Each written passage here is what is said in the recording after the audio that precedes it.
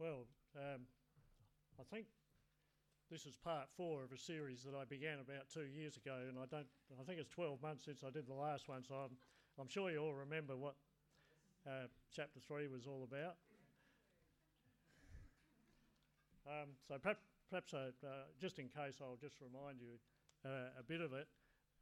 In chapter 3, Paul talks about the glory of the Old Covenant. So, the Old Covenant, even though it's been superseded, it did have a glory of its own. The law, even though the law condemns us, it is a glorious thing. It came from God. However, the New Covenant has a surpassing glory because it brings righteousness. So, Moses brought the Old Covenant. He brought the law. And you might remember that when he came down from Mount Sinai, his face shone because he'd been in the presence of God, who was passing on this great law, and he had to put a veil over his head because the glory of his shining face was too much for the people of Israel. But it slowly faded away. And Paul makes a comparison with that and the Old Testament law is that veil is still in place when his fellow people, the Jews, when they hear the law read, it is as if the veil is still there. They do not see the glory of God in the light of Christ. So that's kind of where we're coming from when Paul starts off that through God's mercy we have this ministry of the New Covenant. And this passage that you may have noticed that it's kind of bookended by two lines. We do not lose heart. It's right at the start, and it's in verse 16 as well. We do not lose heart. There's so many things opposing us in Christian ministry, and there's so much opposition to the gospel, and there's just so much disinterest in the gospel with people that just don't care, which can be very disheartening, and it must have been just as disheartening for Paul. So we do not lose heart. We have this ministry. We are the aroma of Christ, in fact. In chapter 2 is how Paul described it. We smell like Christ to people that are being saved. However, to those who are perishing, we smell like death. It's no wonder that sometimes people don't like the message. If you're trying to tell someone about the gospel and they don't seem very interested and they just want to get away, well, it's no wonder. It's because you smell like death to them. And then it's no wonder also that when you meet Christians who, in just some out-of-the-way place where you weren't expecting to, that you get quite excited about it because they smell like life. They have the fragrance of life. However, we are not like so many peddlers of God's word, as Paul also describes it in that passage. We don't have to sell the gospel. It sells itself as God's Spirit works in people. We're not like so many salesmen trying to sell vacuum cleaners or encyclopedias or whatever. We have this wonderful thing, the gospel. We're not like a politician. I mean, I don't want to demean politicians. I believe that most politicians are good people trying to do their best for us. But we all know that some of them fall and they tell us things that aren't true in order to get our votes. That's not how we should be with the gospel. We always need to be totally honest and truthful. So the ministry that Paul has received then through God's mercy, it is a ministry that was directly given to him by God to lead people from death to life. It often seems that to us, to me anyway, that most people don't actually want to know this.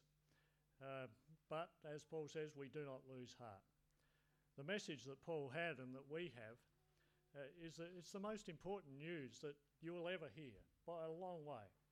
I went to a funeral once where the man who died was a churchgoer, and in the eulogy it was said that he didn't like people who took their religion too seriously. I've got this message for you that actually you're going to hell and you're going to suffer forever, but all you have to do to get out of it is this, and you'll have the most fantastic life which will last forever. But look, don't worry about it, it's not that important. It's kind of what they were saying. How can you take it too seriously? This is it. So we do not lose heart because God is on our side. We refuse to practice cunning, is the word that Paul uses here. And it's actually the same word that he uses in chapter 11 when he's talking about how Eve was deceived by the serpent. So we don't use those sort of techniques like Satan used on Eve. We always tell the truth. We don't tamper with God's word like, say, the Jehovah's Witnesses have, who just changed a few words here and there. Not very much, just a little bit. A friend of mine was quite pleased with himself that he'd bought a cheap Bible in an op shop, and I had a look at it, and it was the Jehovah's Witness translation. I said, read to me chapter 1 of John. He did, and he said, oh, yeah, they just changed the odd word, and it completely demeans the Lord Jesus Christ. So we don't tamper with God's word. There's always been those who alter the word of God ever since the beginning for their own purposes, as Satan did. He twisted the word of God just to suit their own form. But I guess what's actually become the common thing nowadays is just to ignore it altogether. Don't give it any account. By the open statement of the truth, we commend ourselves to everyone's conscience, verse 2. It's the preacher's duty, or any Christian's duty, to not only use the truth when dealing with the gospel. You might, if you've been here the last 2 weeks, which I don't think most of you were, but John has been preaching on the second letter of John, where the thing that John talks about and majors on and emphasises is that in everything what is important is love and truth. The truth actually matters. You know, we can't fiddle with the truth. We can't fray it at the edges. It's got to be the truth in love.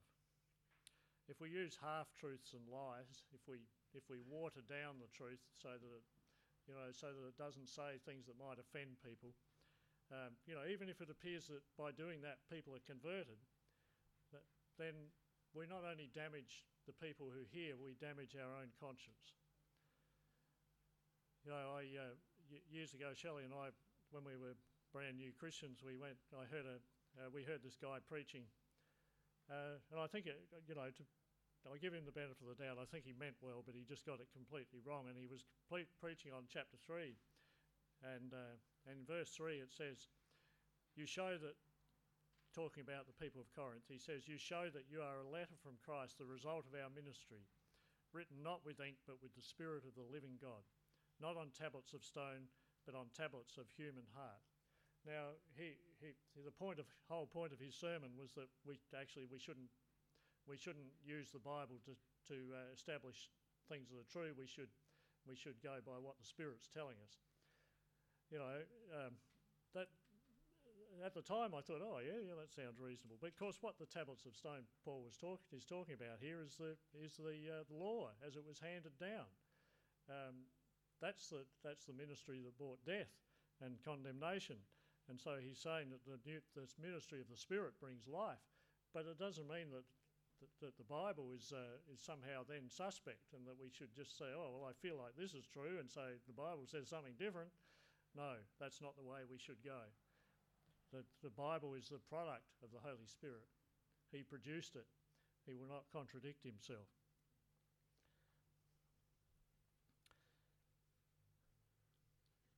And it might seem strange to us that the gospel is veiled. Why would God do that? But people don't get it. It is veiled. Paul calls it veiled because it is. It is hidden. It is hidden from those to whom God has not revealed it to. Because the default state of man, the state that we were all in, is that we are blinded by the God of this world. It's like Jesus telling the parable of the sower, that we're like the seed growing among thorns. We're distracted by the things of this world. And even if the seed takes root, it is choked out by the pleasures and the attractions of this world. The gospel, I think, has always been more openly received by those who have nothing, because they have nothing to lose. But being blinded to the gospel produces darkness. And there is only one cure for darkness, and that is light. The light of the gospel of the glory of Christ in verse 4. There's just so many biblical references we could go to here. The light shines in the darkness, and the darkness has not understood it. In the beginning, God said, "Let there be light," going right back to Genesis. You know, I was standing out in the sun the other day and thinking, oh, well, like in Revelation, it tells us that in the new creation in heaven there'll be no night, and yet living in Australia in summer, I actually look forward. I do. I look forward to the night time because the sun goes down and it's not so hot. But that's because we're thinking of the wrong source of the light, isn't it? We're thinking of the sun, and the sun is hot, but in heaven there is no need of the sun or the moon or anything because the light comes from God. It's not like the sun. And that same God is ready and willing to shine the light of the knowledge of the glory of God in the face of Jesus Christ into our hearts. Now there's a big sentence, isn't it? It's kind of reflecting back on what Paul saw on the road to Damascus. He was blinded by this amazing light that suddenly knocked him off his horse, and he was blinded and couldn't see. But in that blinding light, what he did see was the face of Jesus Christ, and he knew that it came from God. He shone that into our hearts. We cannot have a complete knowledge of God unless he shows it to us. Without Jesus, we're like the men of Athens who Paul was speaking to in chapter 17 of Acts. They did nothing all day but listen to the latest ideas. They wanted their ears tickled. But Paul says here that we proclaim not ourselves, not our own ideas, but Jesus Christ as Lord. So God has put this treasure, a treasure of unmeasurable value, something we just no amount of money could buy. He's put it into our hearts, and we carry it around in these jars of clay, as he refers it to, because they can be broken. Our sinful, broken bodies, which are kicked around and mistreated by the world and the devil. But then later in this letter, Paul reminds us that God's strength is made perfect in our weakness. We're afflicted in every way, verse 8. Things do go wrong for Christians. We all know that. Things go very wrong, but we are not crushed. I know a bloke who was, he's my uncle, and his son died of cancer at a very young age. And it was the most appalling thing. And he's a good Christian man, and it nearly crushed him. It nearly did, but it didn't. It's the sign of great Christian maturity that we are not crushed. We might be driven to despair, but we don't give up. Sometimes we just don't understand why God is doing what he's doing. You know, I think a lot of us thought when the same-sex marriage plebiscite was on a couple of years ago that God would not let that get up. But he did. He allowed it to. We don't understand why, but we are mature Christians, and so we don't despair. We don't give up. We're persecuted but not forsaken. I read in the Barnabas magazine about a lady in Indonesia, in an Indonesian church that was bombed a couple of years ago, where the bomb went off very close to her. And she said that she was in church to keep her mother happy. She wasn't a Christian. But in the agony and the misery of that, she has become a Christian, and now she says she wouldn't have had it any other way, even though she spent months in hospital. She was struck down but not destroyed. The jars of clay can be smashed to pieces, but the treasure they contain cannot never be destroyed. And so we carry around with us the death of Jesus. It is because it's our only hope. It's our only hope for life, because Jesus lives. If he hadn't died, he couldn't come back from death. But he did. And so we know that the God who raised Jesus is able also to raise us. And so we proudly and confidently carry his death around in our bodies. For he died, not for no purpose. He died for me, in my place, to turn aside God's righteous anger. God was right to be angry with us. And so Jesus' death was a propitiation, an atonement. God would have been acting in complete righteousness and justice if he'd sent us all to hell. If he'd demanded that I die a cruel death and then suffer eternally.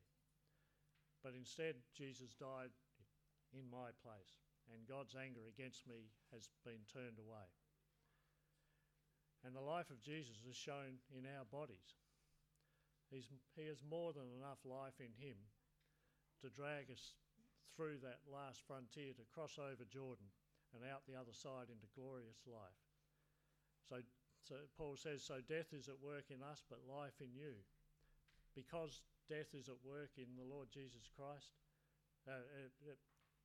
because death is at work in Paul, as in Jesus' death that he carries around with him, therefore the people of Corinth have life. He and Timothy carry around the death of Jesus as the foundation of their ministry. For I decided to know nothing amongst you except Jesus and him crucified. And as a result of Paul's preaching, the church of Corinth carries around the life of Jesus, and Paul preached what he believed. I believed, and so I spoke, quoting from Psalm 116. Paul really is the textbook example of being blind and then seeing. On the road to Damascus, he changed from being a defender of what he sincerely believed to be the truth, because his mind was veiled. You know, we can be very sincere and be very wrong. And he changed to knowing the truth because God revealed the truth to him. And Paul became the great apologist for Christianity based on the Old Testament. He saw that, and this is quite important, he saw that Jesus was not starting some new religion, but he was completing the old one. In that sense, we probably shouldn't say that that the church is the new Israel, but rather we're the continuation of the old one, because we continue the faith of Abraham. We are grafted in branches, but we're grafted onto the old rootstock, the very old tree that goes right back to Abel and Noah and Abraham and David. For what purpose does all this happen? Well, it's there in verse 15, and it's all for your sake. It's for our sake. But it's also, more importantly, as grace extends to more and more people, then thanksgiving also increases, and so God's glory also increases. So towards the end there again, we come to this line, we do not lose heart. Although outwardly we are wasting away, yet inwardly we are being renewed day by day. I hope you all know the truth of that. I mean, you all know the truth about wasting away. Well, you should. But we are actually being renewed day by day. For these light and momentary troubles, Paul calls them, are preparing for us an eternal glory that far outweighs them all. Anything that happens to us in this life is nothing compared to what we are going to. And so we fix our eyes on what is seen, on what is not seen. Because the things that we can see are just temporary. They're fading away. They don't last long. It's one of the great lines I learnt from my colleague Eric when he was preaching was that, how do you tell what's important? How long does it last? The things that last a long time are what are important. All trials have a purpose, and we don't want to get to like this life too much. You know, God has been so good to most of us, to all of us, just in material things, I mean. Even if we have nothing, we're wealthy compared to most of the world, just by living where we live. So then, we do not lose heart. We should always look to eternity with hope. This brief little flicker of earthly life will soon be gone, and we will find ourselves perhaps struggling to cross over Jordan, thinking we're going to drown and we might not make it.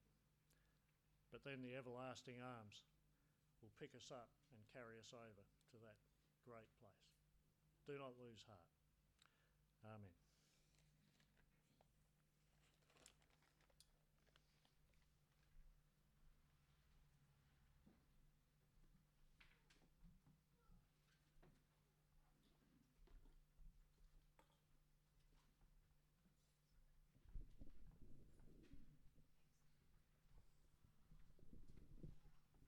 Thank you for bringing us the word this morning, Phil. And yeah, I'd encourage us all as we go during this week to keep